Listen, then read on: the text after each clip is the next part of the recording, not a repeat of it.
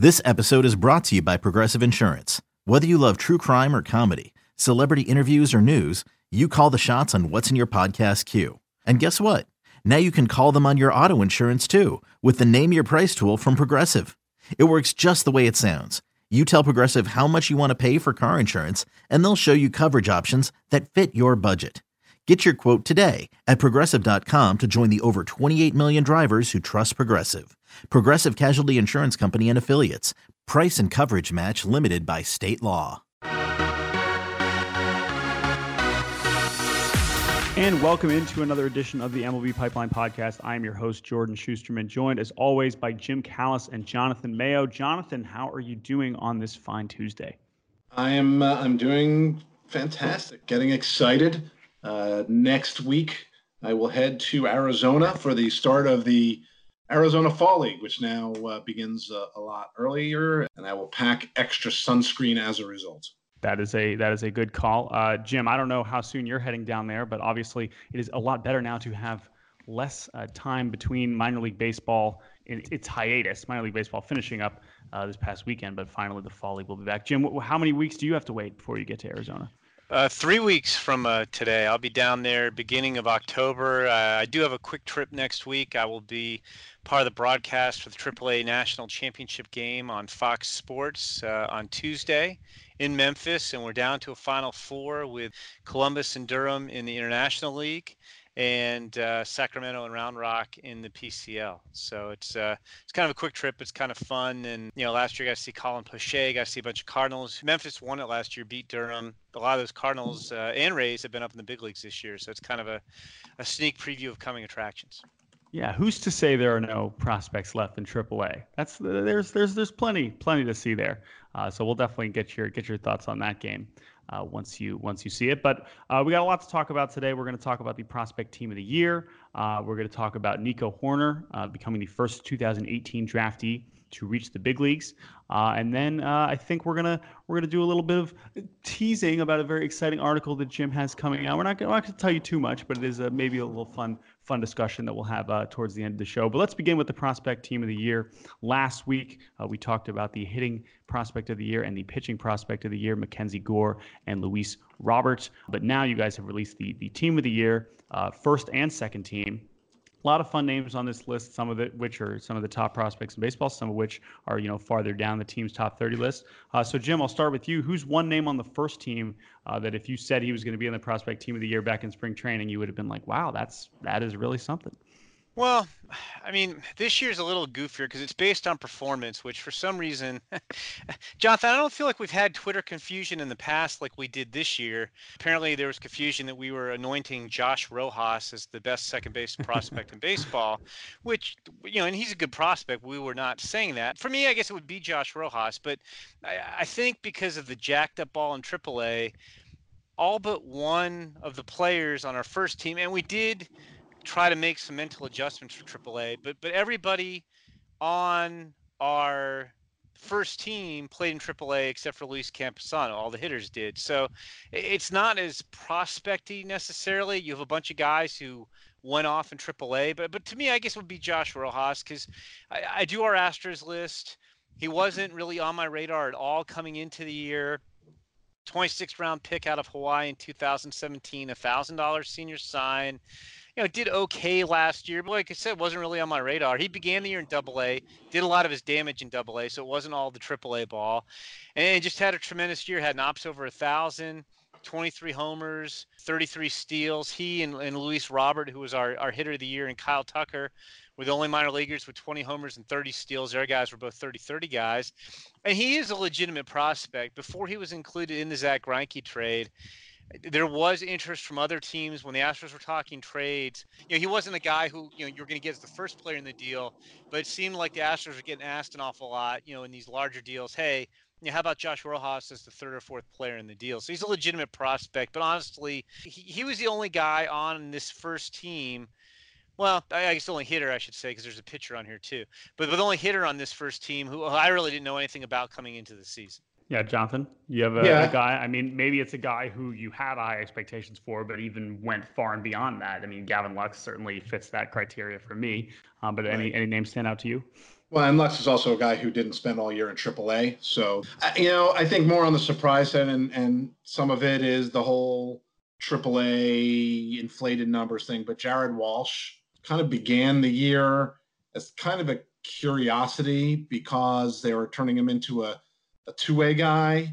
And, he had actually, he had a very good year last year. He went from the California League to AAA and hit 29 homers and drove in 99 runs. California League is what it is. He hit well in Double-A. Even the year before that, he hit well, but he had only played in 90 games. This guy was a 39th round pick out of Georgia. A fine program indeed. And this year, he was really, really good. Made it up to the big leagues. Just hit his first big league homer actually on Monday. And as much as, yes, everything's inflated, and he hit 36 homers, but he did improve his walk rate and cut his strikeout rate considerably, which is why he ended up hitting 325 and an OPS of over 1,100. This is not why he made our prospect team of the year. He actually also has pitched fairly well. He appeared in 13 games in the minors. He's appeared in 4 in the big leagues. So that's sort of an added interesting thing, but even with the knowledge of inflated numbers in AAA, it was hard to look past what he did. And yes, it is surprising, given that he was, at the very tail end of the Angels, top 30 in the Angels, top 30 was not exactly a juggernaut for depth, I should say. And one other guy who I was trying to be a good teammate because I usually give 2 answers when I'm only asked for one. I was going to leave this guy in case John bring him up. That. So I will chime back in. The other guy who I really knew nothing about on the prospect team of the year, first team coming into the year, was Joe Ryan of the Rays. He was a 7th round pick out of Cal State Stanislaus last year. Had a decent debut. He had a good strikeout rate in his debut. He wound up leading the minors in WHIP this year, leading the minors in strikeout percentage. He struck out 38% of the batters he faced. Second in strikeouts, 183. Made it up to Double-A. You got off to a good start and then just kicked it up a gear. Gave up just 11 earned runs in his final 15 starts. And, it's interesting because he's a guy who kind of does it with, he's got one of those fastballs that, it's not like he's throwing 96, but it's like a 92, 93 mile an hour fastball that just has a lot of action to it, and guys just can't seem to catch up to it. It plays like it's 98, and he relies on it heavily. I mean, he's obviously a prospect, still trying to figure out exactly how much of a prospect, but what a year he had. And again, I'd never heard of Joe Ryan really coming into this year, and he was not on our Rays top 30 coming into this season. So he was another surprise. Yeah, and I actually did want to not to go too Georgia Bulldog heavy here, but I think the thing that stands out to me about Walsh is just the power output. Sure, the numbers are maybe a little bit inflated in AAA, but this is a guy who had, I believe, 5 college homers in his 4 years. 6. Come on, Jordan. Don't so 6. Oh, geez, please forgive me. See, you had that. You had that ready. I looked him up while we were talking about it. He didn't even have very many before last year. He really kind of upped his power output. But it's not just the AAA numbers there, because clearly he had made some sort of adjustment in the last 2 years that would kind of unlock power that he never showed in Athens. Moving down to the second team, definitely also some names that I think maybe surprised at looking at the reliever of the year. Both the relievers you guys listed, Marcus Evans with the Rangers, Sam Delaplane with the Mariners, were definitely some guys that kind of came out of nowhere. Tarek Skubal with the Tigers is a guy we've talked about this year. What about Roberto Ramos? Roberto Ramos, there's another AAA name, but maybe let's pick someone on this list who did not spend that much time in AAA. Few options. Seth Beer really seems to be hitting at the professional level pretty well. Dalton Varsho had a great year, another guy in the Diamondbacks organization. Jonathan, anyone on the second team you want to point out that maybe wasn't spending that much time in AAA? Yeah, I actually was going to mention Varsho. Just I'm thinking back to spending time with him in spring training where we did a sort of how-to video on catching drills. But his offensive profile is so interesting for a catcher because of the speed quotient. You don't often see a guy who is a catcher steal 21 bases. And yeah, if he continues catching full time, it's unlikely he's going to steal that many bags, but he he got close to 2020 overall. Good approach at the plate. He did it while working on, the craft behind the plate at the same time. So, I think he did everything that you would want for a player to do in his second full season in Double-A. And the Southern League is not particularly a great hitting league. So I think what he did really stands out in terms of his overall offensive game. And you probably could have made an argument for him to be, the number one catcher, but Luis Campusano had such a good year and, so young that it made sense the way we did it. But Varsho was a guy who I was pleased to see sort of take that next step forward in development. Yeah, and for me, I'll go back to another Astros guy. Christian Javier, I knew about. He was on our list last year. He was literally, when we did our list coming year, number 31. I just didn't have room for him on the list. He'd had success in the past, but he's not a real big guy. It's not overpowering stuff. 6'1", 205-pound or so frame.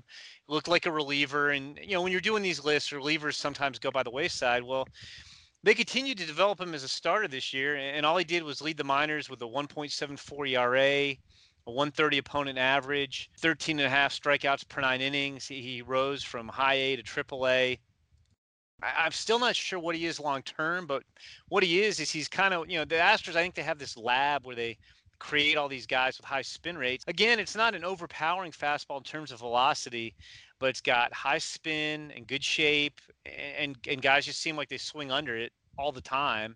And he has a pair of solid breaking balls that play off it well. So he throws that fastball up in the strike zone, and then he comes after guys with a downer curveball and the sweeping slider, and guys just don't hit it. Made up to Triple-A for 2 starts at the end of the year. He was a guy too. I talked about Joe Ryan on the first team. Either one of those guys would have been a worthy first team selection.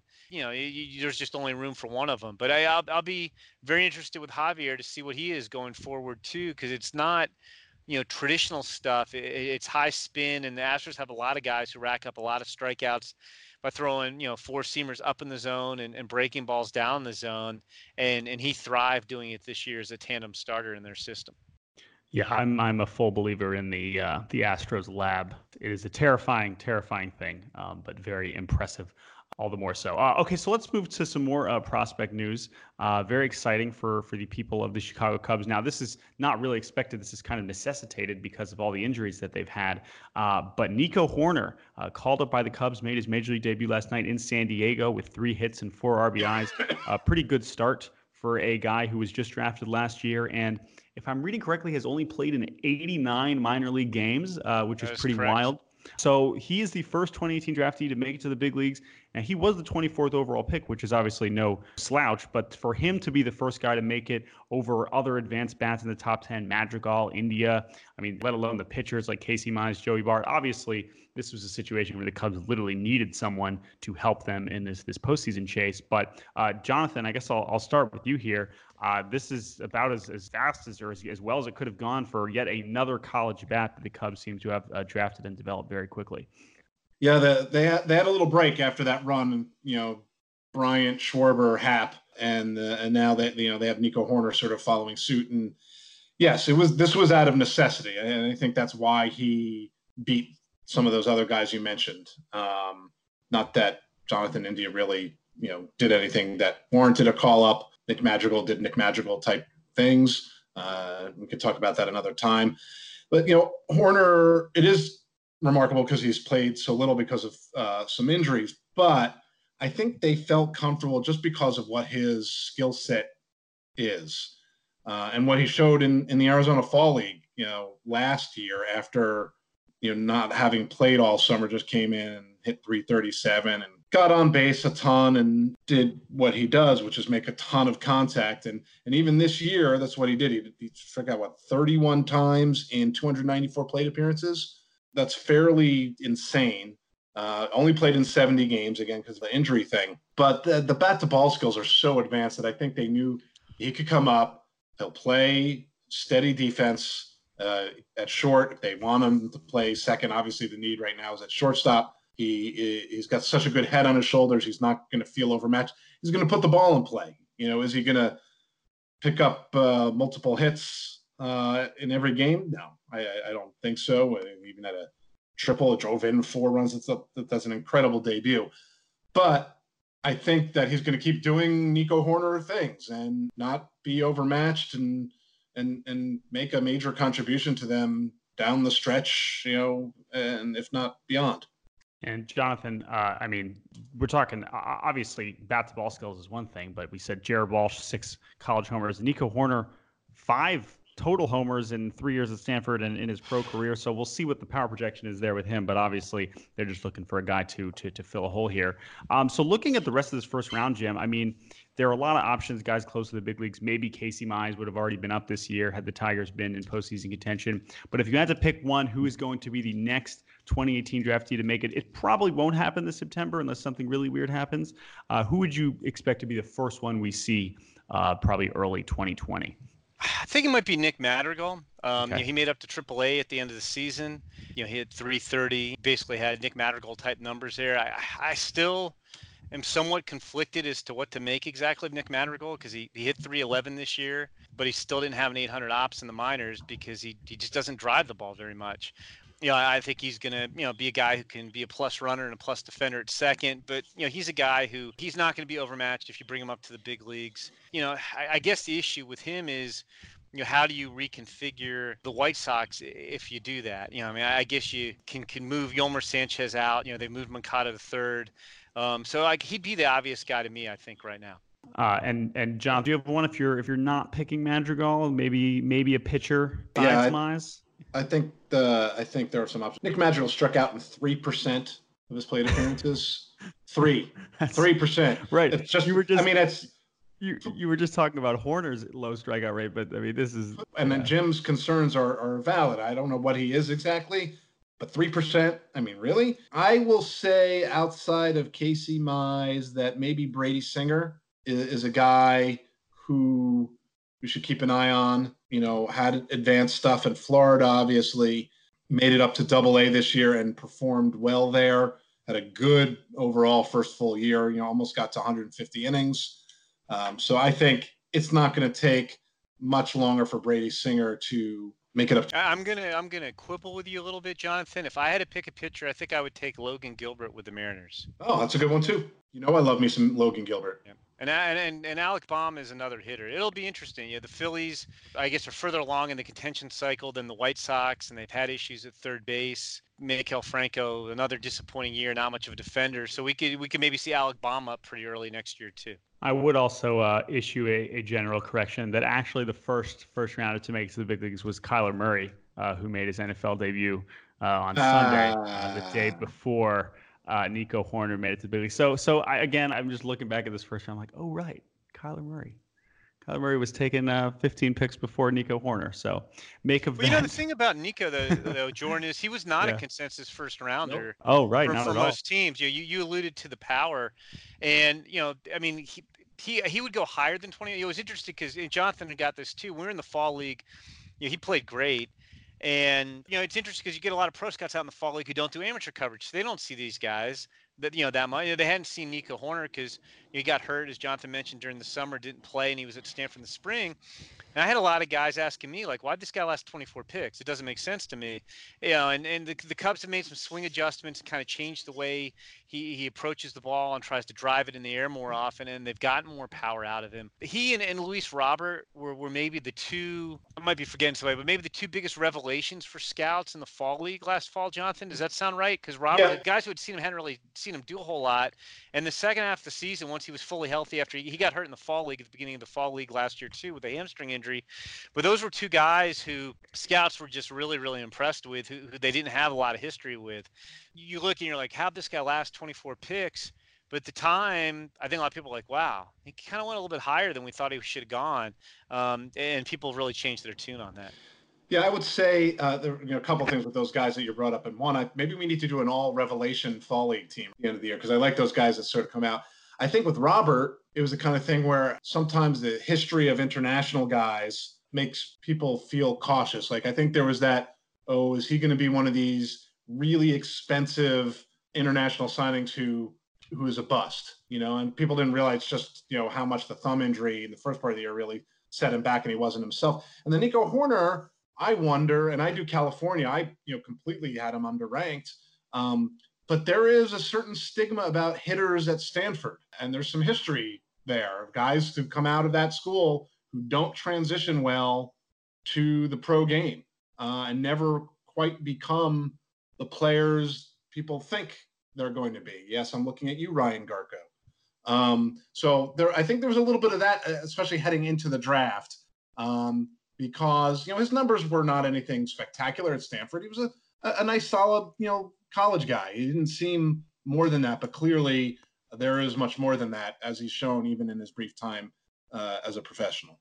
Horner is quite a story, and to think that he's going to go from that. And also, funny enough, he was scheduled to play in the fall league again because of all his missed time this year. So unfortunately, you will not be seeing him out there. Well, he still could theoretically, get him back.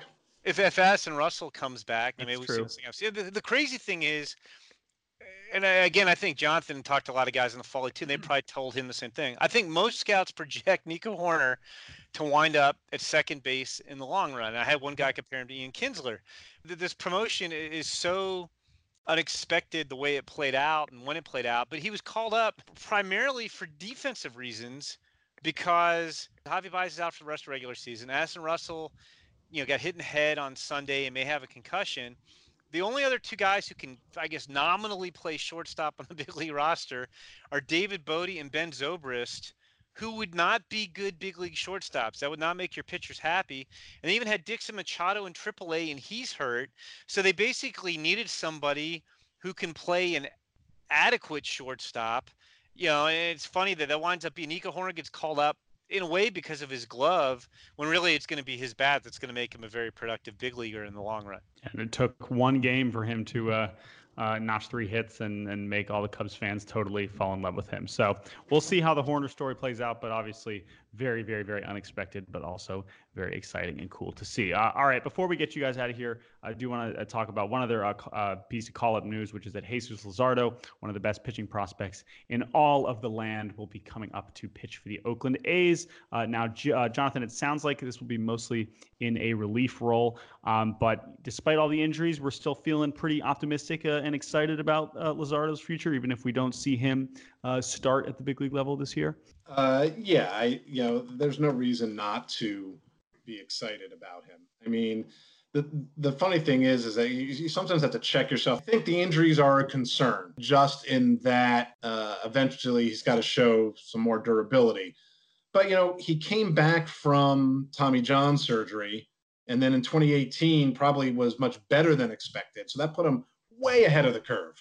So it's funny, fast forward to this year's spring training, he's given a chance to make the big league rotation, doesn't quite make it, and then comes down with the shoulder strain, and then the lat injury later on in the year. He's still 21. And even though he didn't pitch a lot, his numbers were ridiculous. So the stuff is still there. And for him, it's always been the combination of the stuff and a ridiculous feel for pitching, especially for a guy who had Tommy John surgery in high school. For him to sort of hit the ground running post Tommy John surgery at that age and have such a feel is kind of insane in it. And it continued this year. So I don't think there's any question that his stuff is ready to get big league hitters out. It's just that he'll need some time to adjust to a starting routine at the big league level. We'll see how much mound time he gets, but you shorten him up and his arm is certainly fresh. He only threw 43 innings this year. He could really have an impact for the A's bullpen down the stretch. Yeah, Martin Gallegos, who covers the A's for us, even has thrown out the possibility that they may actually use him out of the rotation too, that it's not been ruled out. He did have, I think, a career-high 10 strikeouts in his final start of the regular season and pitched well in the playoffs, and they're kind of jockeying for wild card position, trying to stay ahead of the Indians. So it'll be interesting. He might get a chance to do something. We mentioned Nico Horner earlier. I guess if he keeps getting 3 hits every night, Nico will play. But I kind of feel like once Addison Russell comes back, you'll see a lot more of Addison Russell at shortstop, and Nico will be more insurance. But Jesus Luzardo could play a prominent role down the stretch for the A's. Yeah, there are far more opportunities, I would say, even to be had in the with the A's pitching staff. A lot of innings to go around there, so I would not be surprised to see him. He is still, as you mentioned, Jonathan, still very young, younger than Dustin May, who really kind of broke out on a prospect last year. So he's going to be one of the youngest pitchers in the big leagues, and I look forward to seeing how he performs at the major league level. All right, guys, thank you so much for joining us. As always, we really appreciate you guys giving us some prospect wisdom. You guys should definitely take a look out for Jim's article coming later this week, projecting the top 10 prospects at this time next year. So we won't ask Jim to give us his answers. Starting to work on that. Pretty obvious number one guy, though, I think. Yeah, definitely. That's true. But then 2 through 10 is going to be a bit of a mess in a good way. That's all part of the fun. But so definitely keep an eye out for that article.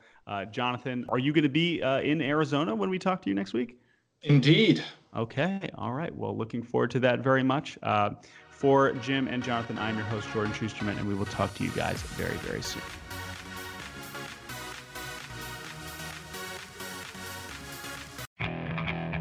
Okay. Picture this. It's Friday afternoon when a thought hits you. I can waste another weekend doing the same old whatever, or I can conquer it. I can hop into my all-new Hyundai Santa Fe and hit the road. Any road. The steeper, the better. Because my all-new Santa Fe is available with H-Track all-wheel drive, so I can hit the trail without a worry in the world.